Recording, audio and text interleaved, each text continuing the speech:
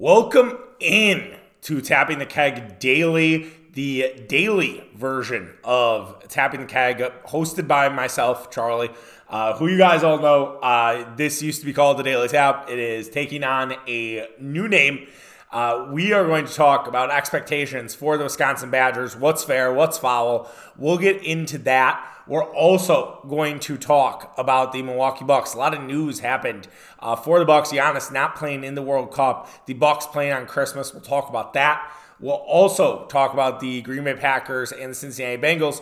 Kind of things to watch, things we're thinking about. But for that first preseason game, maybe a little bit of Brewers-White Sox at the very end of today's show. A sportsy Friday. Sometimes you can hang loose on Friday, but today is not one of those days. Before we get going, just a reminder to follow us on social media, Tapping the Keg on Twitter, Tapping the Keg Sports on Instagram, TikTok, as well as Facebook. Speaking of TikTok, we had a Jordan Love video clip go viral for us. Really great. If you guys are joining us from that, welcome. We're happy to have you. You should know we're on Apple, we're on Spotify, we're wherever else you get your podcasts. Overcast, we see a lot of people coming through. Google, wherever you guys listen to your podcast, we are there for you. If we are not, you hit me up on Twitter, TikTok, Instagram, whatever it may be. I'll make sure that there is an RSS for you. We did post one of our podcasts on TikTok, hopefully posting more as we get more comfortable with how it kind of works, and excited to kind of share out that, and hope you guys check that feature out from TikTok as well. Okay, let's get into today's show and talk about expectations for the Wisconsin Badgers. The Wisconsin Badgers are starting a new era of football, and in a lot of ways, right? There is no semblance of Barry Alvarez. He's still there, right? But it's not part of the Barry Alvarez tree. We saw this with Gary Anderson years ago, and it was a colossal dumpster fire. It did not work. Gary Anderson did not really adhere to what Wisconsin football meant and what Wisconsin was all about. The Wisconsin Badgers did not necessarily go back to the well and hire a Anderson-like guy. They hired Luke Fickell, arguably one of the best coaches in college football of the last 10 years. And maybe that's a bit hyperbole, but if you think about what Luke Fickell built at Cincinnati, the players that he got to play for him, he's a really good coach. And the fact that Fickell decided to step up and take the Wisconsin job versus turning down Notre Dame a couple years ago, it's something special. It's something to admire. It's something to, I think, hold pride if you're a Badger fan, that Luke Fickell wants to be here. And with sort of the prominence and the pomp and circumstance that Fickell brings, there's expectations. There are people that are expecting Luke Fickell to win football games and bring the Badgers back to being in the conversation for not only a playoff, but a national championship. It's not as similar as I think I thought it was this summer with Shaka Smart and Marquette, right? Where Shaka comes into Marquette, he's ready to make an impact. Marquette had been down in the dumps, and Shaka starts slowly but surely reviving the program. Now, Shaka and Luke's approach are different, right? Smart's very much about building the team within. Fickell dipped heavily into the transfer portal and basically kind of rebuilt this roster quick. And what sort of has been the way to do it in college football these days is you can kind of have that quick turnaround with the transfer portal. And then after that transfer portal stuff is set, you then start going into high school and start building your recruiting class. And the Badgers have one of their best recruiting classes of their history since, things have been counted like that. And I think it's like the mid-90s, right?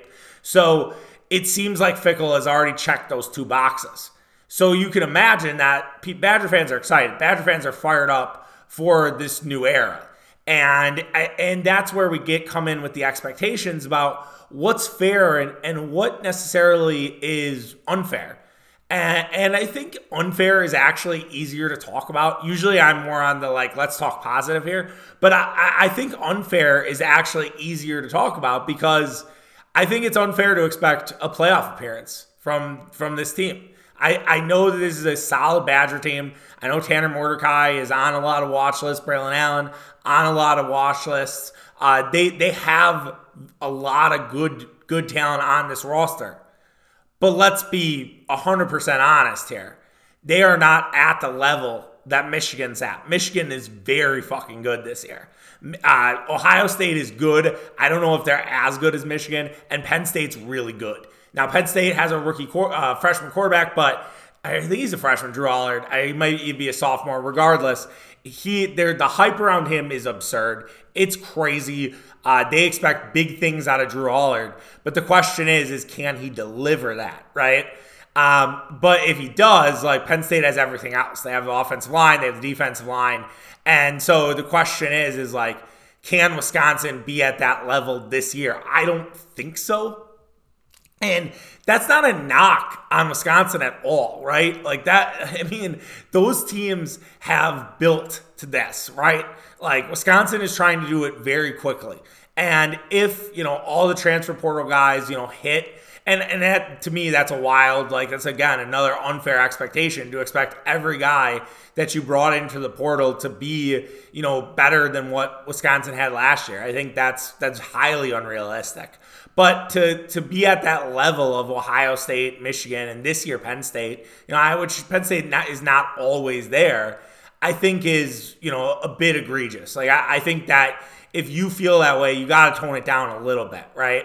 Badgers do have an easy schedule. I will say that. I think that plays into maybe where you could point it out and be all right, well, Wisconsin could easily be, one loss heading into the Big Ten title game against either Ohio State, Michigan, or Penn State. Yes, that's possible, but I don't see it, right? I just think that, it's going to take a little bit of time. It's not going to necessarily be running rump shot over the entire Big Ten. Wisconsin is 8.5 as their win total this year, which I like the over, and a lot of people do. It's a minus 155 right now. So I do think they can go over that total, but I also don't think you should bet them to win 11 games. I think that would be ridiculous. And I think that's kind of highly on it, not necessarily realistic. And I go back to that word because I just think when new coaches come in, and we'll probably have to have the same conversation about Adrian Griffin and the Bucks, is you just expect everything's fixed. Everything is, all the problems that you had in years past have gone away. And to me, that's not necessarily going to just immediately be fixed. Yes, the transfer portal guys are going to help. They're going to, look like a more competent football team. They might look like a breath of fresh air compared to what we saw with Paul Chryst the last couple of years. But still, I'm not ready to just throw all my eggs and be yeah, this team is going to compete for the college football playoff this season. I think next year, to me, is the year where you start saying, all right, not only is it a bit of transfer portal, you're starting to buy into Fickell's system. You're starting to see, the turnaround happen here in real time, and that's the year. And going back to the Shaka Smart example, which probably makes some Badger football fans cringe, or Badger fans in general cringe, but it's true. It has some semblance, in my opinion. Shaka's year 2 was a absolute firecracker, and it was this sort of awakening of Marquette basketball, and Marquette basketball was back to what I think a lot of us, including myself, felt like it had been in the early aughts, and we were all, just ready to, or early 2010s, not aughts, but that Wes Matthews, Jarrell McNeil, Dominic James years, that Jay Crowder, Jim Bell, that's how it felt, right? And that was the excitement that we had, and I cannot wait for Marquette basketball this year. I'm so excited for that season to start in November because they're going to be a top 10 team out the box. And so if we go back to Wisconsin, next year should be the year where we start seeing the hype around Wisconsin. We start seeing them sort of build to this. And then the year after, really, we should probably have this conversation about Wisconsin being a top-tier team, not only in the Big Ten, but in college football. And yes, college football is going to look different starting next year, and we talked about that on Monday. But I do think, like, the time is not necessarily now. The time is next year. But that's not to say that they can't be good. Like, if the Badgers don't get to 8.5 wins, right? If they're 7-5, that is a massive disappointment for Luke Fickell. And now, yeah, guys get hurt, like, whatever, right? Like, that, that's one thing, and you can't control injuries. But if they fall flat on their face, that is, to me, like, it's a huge indictment on Fickell. Was he just, playing, guys in an AAC that's not very good, and sort of he's more smoke and mirrors than we thought? The Phil Longo approach, is that just, it's a one and done thing, and the Badgers go back to sort of a, ground and pound game? Is the transfer portal, influx? Could they never have meshed? The team chemistry didn't work. Like, to me, they need to win 8 games. Like, I think that is the mark, right? And I realize that's under technically 8.5, but as long as they win 8 games, I think it's a good season. I think it's a good season. Things to work on, right? I think if you could beat Ohio State and win 8 games, and I think that the math wouldn't work on that because there are a lot of winnable games for Wisconsin.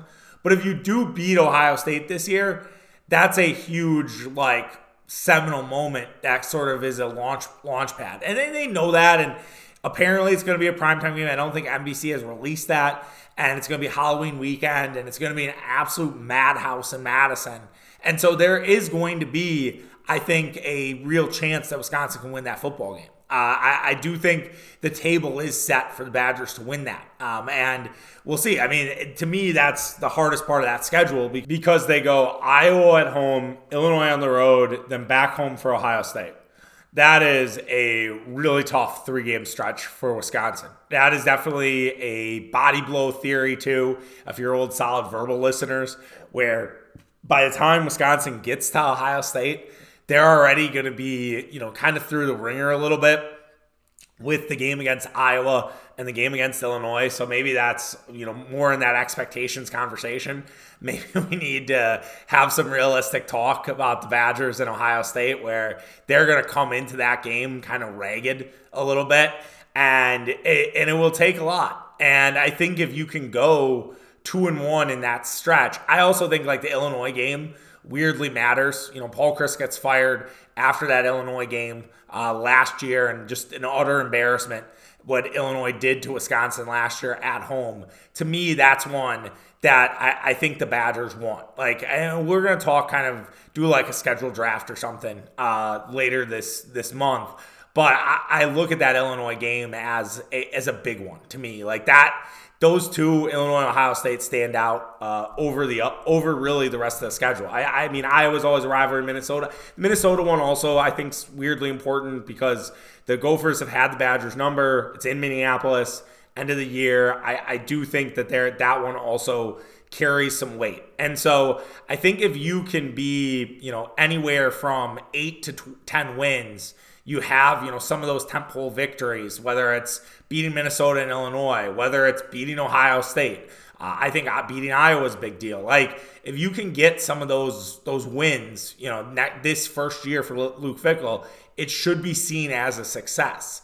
And I really think there are ways that this goes off the rails. Every football season, every sports season can go off the rails, right? We talked about Marquette earlier and the expectations, right? What if they go unranked, they make the tournament as an 8 seed? Like, that's a massive disappointment for Marquette's season.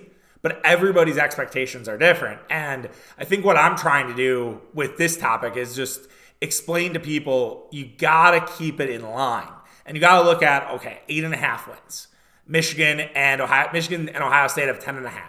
You can't necessarily expect that it's going to be this playoff, it's going to be national championship year 1. Can you expect that in year 2? Maybe. Can you expect that in year 3? Definitely. You should, right? By year 3, and I think the playoffs at that point will be expanded. But at that point, you can start saying, all right, this team's fucking legit. Now they got to play Alabama next year, and I don't know how things will change with the schedule. We talked about it on Monday, but like those should be the moments. And so we'll see if that's the case. And I'm getting more excited for college football. I think with all the realignment talk, I kind of was more on the NFL side, which is weird for me. It's usually college football first, NFL second, and I've been more on that NFL. Maybe it's also the Jordan Love part of it. But yeah, we're starting to get into gear and excited to continue to talk about Badger football. It's always weird. I say this every year. We'll probably do something last week of August on it. But it's always weird for me because, Marquette is more my calling card in terms of college sports. I like Badger football. I wouldn't say that it's passionate in the same way for the other one. So it makes me feel weird doing the reviews for Badger football because I just don't necessarily it doesn't break my heart if Wisconsin loses on a Saturday. And so it's always something I struggle with. And I would love feedback on that. If you feel like it's you shouldn't do reviews because, that's not who you are, or do something a little different, because I certainly could. We've seen some success on some different things, but that's more inside baseball than you need. We shall move on to the Bucks news. We have Bucks news in the middle of August. Let's talk about that. Early this morning, shout out to me and my brain for podcasting this morning instead of last night. Giannis Antetokounmpo announced that he will not be playing for Greece in the FIFA World Cup, that he still needs time to recover his knee.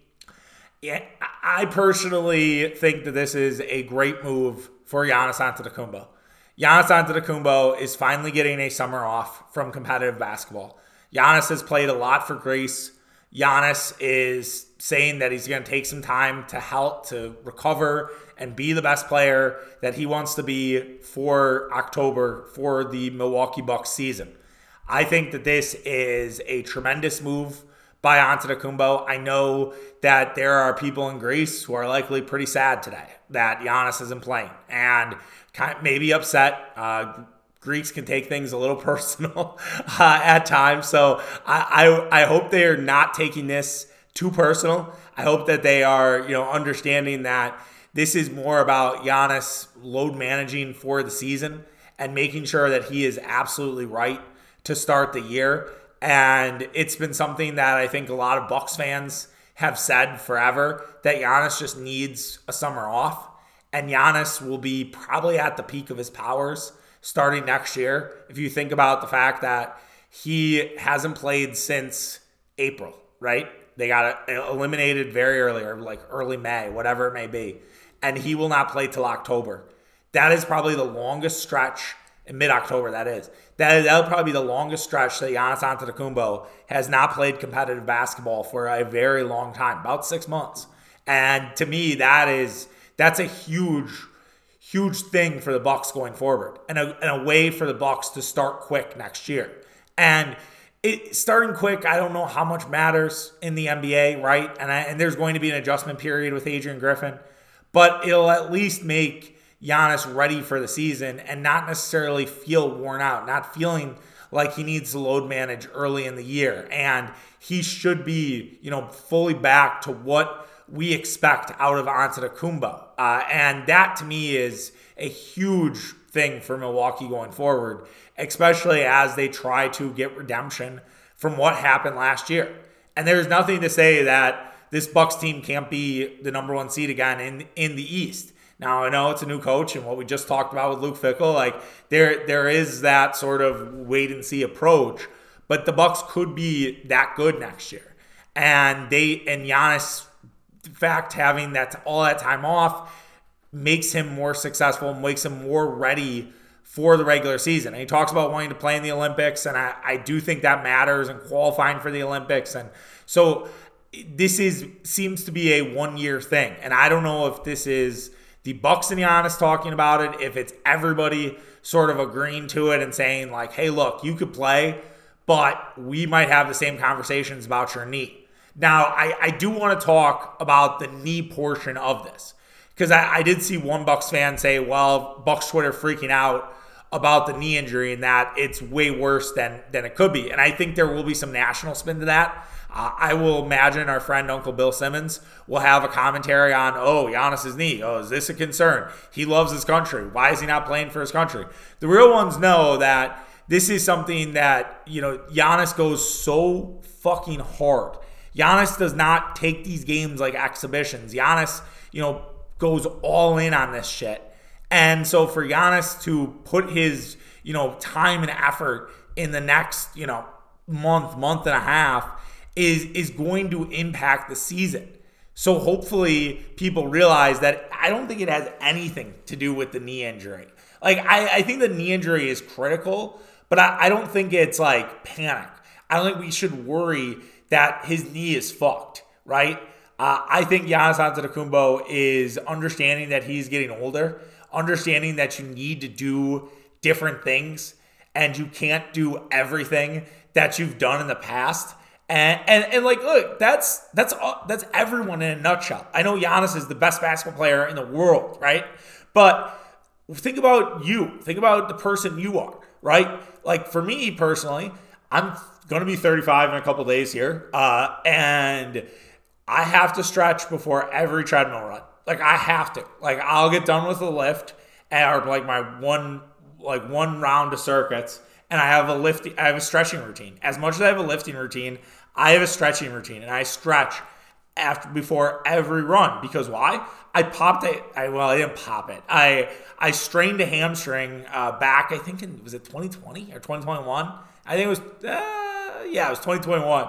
I was at the treadmill. It was like our first day of holiday for work. I was like, all right, got to get the mind right, got to get everything set, and immediately just destroyed my left hamstring. And it was an injury that I really had for a while, and I had to adjust. And I realized this is just a semi-athletic podcaster in Wisconsin versus Giannis Antetokounmpo, an athletic freak. But the point I'm trying to make is that we all have to change how our body works as we get older. And yes, Giannis still is in the prime of his career. I know there was that ridiculous guy who said, Giannis has already passed his prime. And which is ridiculous to say, about anyone, really. Because 28 is like premier peak athlete, in terms of the NBA, NFL. NFL, you're starting to, some positions in the NFL, you're starting to kind of fade a bit. But still, like 28 is, that's perfect. And so Antetokounmpo is just adjusting his body. So I don't necessarily look at his knee being a problem to start the year. I think that Antetokounmpo is just making sure that he has the utmost rest and gets ready for the season. And I think the Bucks, the goal is the championship. And Antetokounmpo knows that if they're playing for a title, he needs that knee to be fully healthy and operating from October to June. And that's a long time. That's not like that is a large stretch of time. So kudos to Antetokounmpo for prioritizing his health. I know that couldn't have been easy. Hopefully there's no friction between the Bucks and Antetokounmpo about that. That's another story I could easily see, that Giannis is furious at the Bucks medical staff for not letting him play for Greece. And look, if that stuff happens, he's an emotional cat. All right, like it's okay. Like I think there's always going to be a lot of smoke about getting Giannis out of Milwaukee, and it's going to be a huge topic this year. It's going to be really fucking annoying. We're going to go back to what it was 2019. I saw Chris Lemps, shout out, had a thing about the Bucks and Knicks, which we're going to talk about here in a second. That that gives ESPN and ABC 2.5 hours to talk about Giannis to New York, just shameless.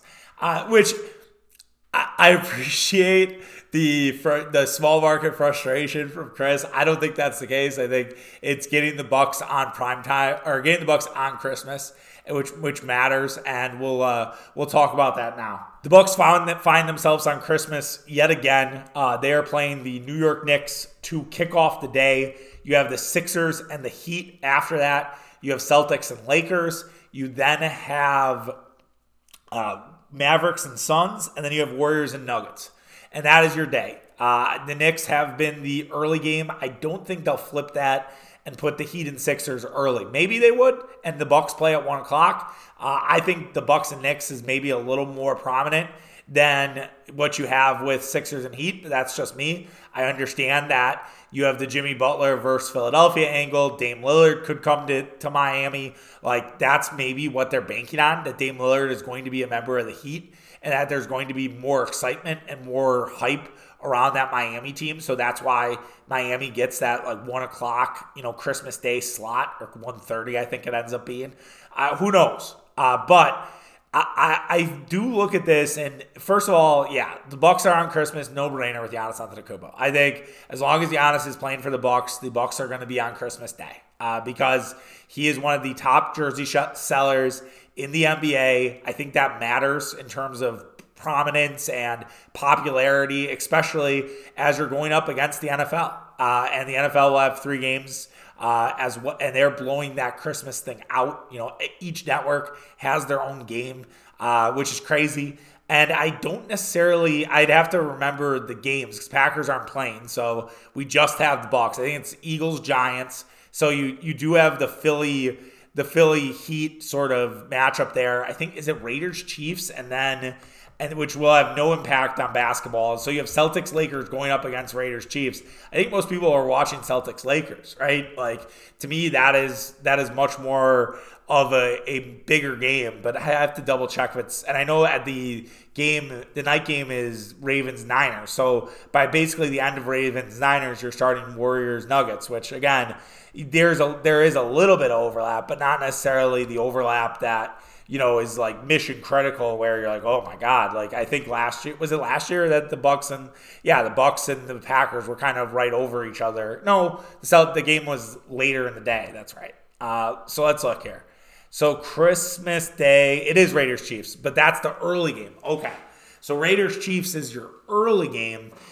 Eagles, Giants, so then you have the Sixers and you go right into that. So that's pretty cool for, Sixers, Eagles fans. I hate Philadelphia, but the fact you get Christmas and you start with Sixers and Heat and then you go into Giants, Eagles is pretty exciting. That's the NBA definitely did a good job with that. I do wonder from a Bucks perspective if this is kind of a signal that they're going to get less primetime games, that there's going to be less of a focus on the Bucks after sort of their postseason struggles, and that they will, feature them less than they did last year. Like, the Bucks were on a lot of primetime. They, especially down the stretch last year. And I just wonder, are they going to be not necessarily the bells of the ball as much this year? Is there going to be more focused on the Lakers now that, LeBron and them look more competent than they really ever have? And so is there going to be more attention there? Boston always gets a lot of hype. You'll have a ton of Suns games on national television with Durant and Beal and Booker. Mavericks will get a solid amount with Luka and Kyrie. I think that the Sixers will, have some, depends on the Harden part of that, right? I think, I wonder if they're holding the schedule back a little bit because they don't know, what's going to happen with Lillard, what's going to happen with Harden. I wonder if that affects the schedule. I've always thought the NBA should be more flex and more, lenient with that because it just makes sense. But I don't know why it's hard for other teams or other sports besides football to do flexing. Like, you look at baseball, right? And you have Mets, Braves as your Sunday night game. And the Sunday night product is not what it used to be. And, people talk about that all the time. But is really Braves, Mets the game of the weekend? Like, if you look at, other things, like Rangers, Giants, right? I understand that there might not be a ton of attention towards Rangers Giants, but you have a 68 win team against a 62 win team. To me, that feels a little bit bigger. Even Yankees Marlins feels a bit bigger. Blue Jays Cubs, just the Mets are so lowly and bad. It's like, is that really the game that you want? Now, TBS, I think, does a better job of, they kind of select games 2 weeks in advance. So I think that they do a much better job in terms of getting, sort of those prominent games on TBS. And so credit to them. But yeah, it's something that annoys me and something that basketball could easily do. It's just you just pick games every 2 weeks and just be like, all right, we're going to change this game. We're going to, we're going to get away from that. And I also would like to see every team featured on ESPN or TNT once, right? I think, is that like unreasonable to ask? I feel like that's something that in the new media deal, I wonder if, teams are going to ask for that. I think that just helps build popularity because who knows? Kid watches Cade Cunningham's like, fucking love this kid. And I want to cheer for this guy. I want his jersey. Just become a super fan. And I don't know. That's just personal pontification here on media and scheduling. I get nerdy with that. All right, let's wrap up today and talk about the Green Bay Packers as they get ready for the Cincinnati Bengals. Maybe a little Brewers at the end too. The Green Bay Packers embark on their first preseason game tonight against the Cincinnati Bengals. The reason for it being at the end of the show because it's going to go up at 9:15 or something. So assuming a lot of you will listen after the game is over, which is okay. But the Packers, this is a big game. And we talked about that yesterday. And you can go back and listen to Tapping The Keg if you didn't, about why preseason matters for Green Bay and why it's important. And I do think, Jordan Love, looking the part would be nice. Now, again, does Green Bay need to light up the scoreboard and be like, all right, book our tickets to Vegas for the Super Bowl? No. It just can't look kind of like CJ Stroud. And I know CJ Stroud's a rookie. Love, yes, this is his first time as QB1, but he has played in preseason games before. He has been the guy first out of the tunnel for the Packers in preseason games. This should not necessarily be new to him. I would understand if there are some nerves. I would understand if, he's a little bit like on edge about all of this because this is, it's your show. The keys are in your hand. I don't know how much of Jordan Love we're going to see. I would imagine a quarter. I feel like there will be a progression, right, where it's a quarter this week. Patriots, you're playing a very good defense in New England, and I think there's a lot of reasons for that to be a full half. And then we'll see on Seattle, right? Because you're 2 weeks out of the season. Do you scale it back to that quarter? I'm unsure, kind of what Matt LaFleur is thinking. And Matt LaFleur, being the paranoid guy that he is, he's not going to tell us until basically kickoff. Like, we'll find out through Larry McCarron, like, what Jordan Love is going to do, who's going to play, who's not going to play. They got to obviously submit the inactives, I think, 90 minutes before the game. So probably 4:30, we'll know, like, who's playing. And some of them are obvious, right? We know David Bakhtiari playing. We know Jair Alexander's probably not playing. We know Kenny Clark's not playing. We know Preston Smith isn't playing. Aaron Jones might not play. And so I think that we'll at least get an idea of some of the guys. And there will be guys we'll get excited about. I think Malik Heath, it's Health or Heath, I'm not sure. But still, I think that he will get a lot of attention. I think the tight ends, Kraft and Musgrave, I think we'll get a lot of hype, a lot of buzz. After this game, we're going to talk about overreactions on Monday's show. I thought about doing a Saturday show, but I was like, I don't know how many of you are going to tune in just to listen to me talk about preseason. I do wonder if it'll be a bit chippy. I did have one question. I didn't get any questions basically for Hubbles your ass quick, because I've been doing some interactive stuff on Instagram, Tapping The Keg Sports, and I've been getting a lot of good answers. And, shout out to, I think it was Adam and Doobie, and who else? Is there somebody else? I saw my guy Alex also submitted one. There are a few other people. I might be missing somebody. So if I'm missing somebody, I apologize. But, so that's been great. And so I was like, oh, questions for the pod. Like, we, can build this out, make it a segment.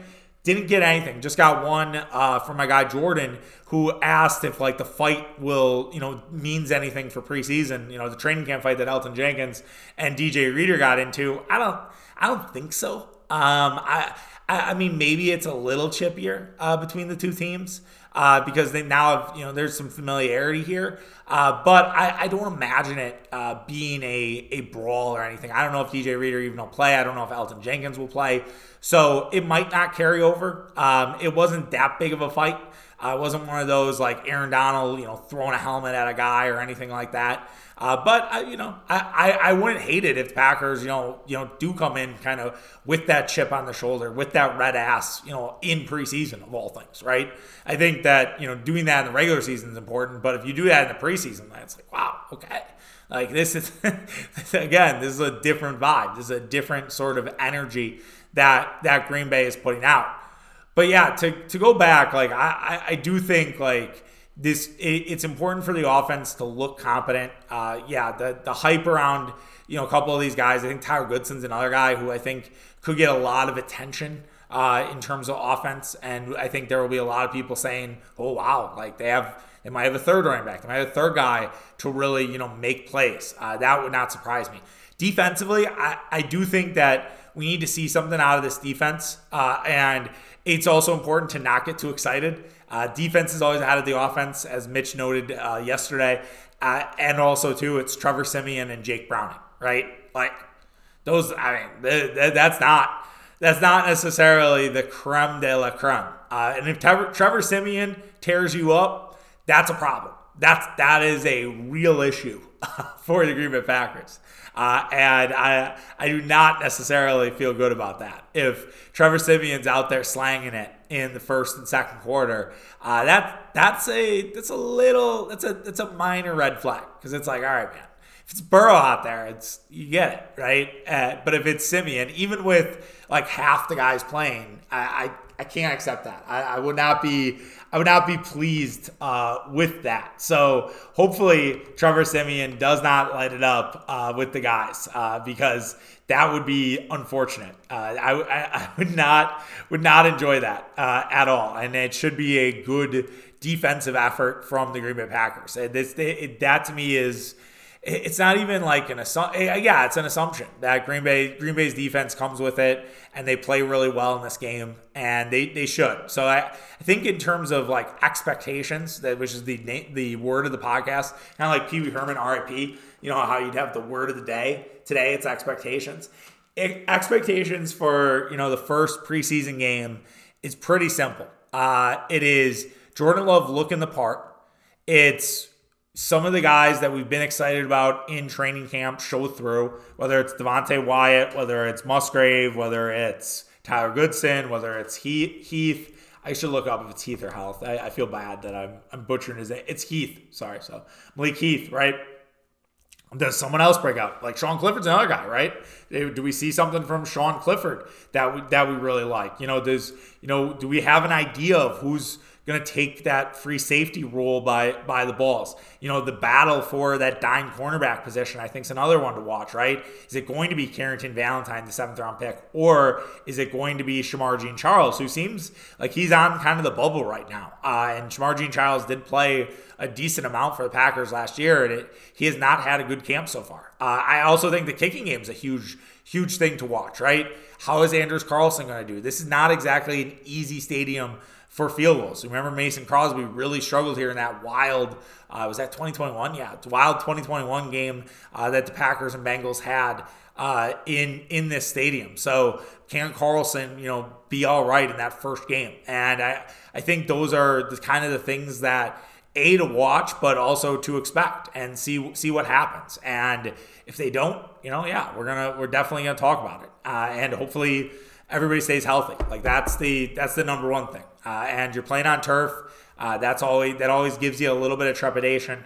Hopefully, and maybe that's also a reason why we might not see as many guys, and maybe see more, next week when you get back to Lambeau Field against the Patriots. So yeah, we'll definitely talk about it on Monday's show. I don't know if we'll lead with it. We'll see. I would say more likely than not, we'll start fresh with some preseason overreactions.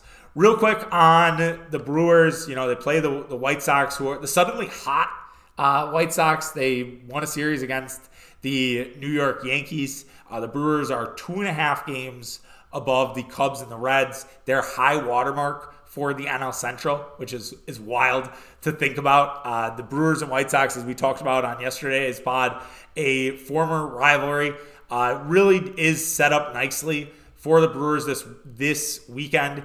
It seems like the rain, at least up here, is going to clear on Friday. Hopefully the same in Chicago. I have not looked, but that could be a factor if you're going down to the game. Just be aware. So you have Corbin Burnes tonight trying to keep up his hot second half against Michael Kopech. Michael Kopech's issues have been walks. Now, he's kind of figured it out and kind of been okay, but the guy has walked 4 or more batters in the last four of the last 5 starts for Kopech. He's at least walked 4 batters, which is not good. Not what you want at all. And if we expand it out, it's 5 of 6, like, what is it, 5 of 6, 6 of 8. 6 of 8 starts, he's walked 4 or more batters. That's, boy, that is definitely asking for trouble. The Brewers do take a decent amount of walks, and the patience of guys like Yelich and Frelick should help here. And I do think that works in the Brewers' favor. He is a flamethrower. He can strike guys out, but this sets up nicely, for Corbin Burnes and the team. Luis Robert also left the game, I think it was on, Wednesday, with an injury. So, we'll see if Robert is in the starting lineup. That would obviously be a major dent to what the White Sox are doing offensively. But yeah, Burnes should have the advantage, against Kopech. Here on Friday will hopefully be the case. They're minus 170. That's a pretty good number for Burnes on the road. Then on Saturday, Fox game, you have a bullpen game for the White Sox against Brandon Woodruff. Woodruff trying to emulate, the success of Sunday. Hopefully, no mistakes, right? He had 2 mistakes in that game. Cost the Brewers. Hopefully, Woodruff gets more run support out of his guys. And the Brewers have played well on Fox this year. They are undefeated, and they've had a ton of offense. Sal's been great on Fox games, primetime Sal, as some are calling him. And then they wrap up the series to see if Freddie Peralta can kind of emulate the success that he's had the last 3 games against Dylan Cease. And Dylan Cease, the ace of the White Sox. Cease had a note. He gave a 1 hit, but walked 7 guys against the New York Yankees on Monday. Cease is tough, man. So we'll see, what Cease you're going to get. But yeah, Cease and Kopech, you're facing 2 of the best for the White Sox, but you're also facing the Brewers' 3 best. So definitely a series for them to take advantage of, given what's ahead with the Dodgers and the Rangers upcoming the following weekend. So it's really important that the Brewers sort of set the tone this weekend, and let's hope that they do. So we'll see, and we'll certainly talk about that on Monday. We'll talk about Packers and anything else that comes across the wire. We'll just have to see. All right, take care of yourself. Have a great weekend. Stay safe, and we'll be back on Monday. All right, we'll see you guys then. Take care. Bye.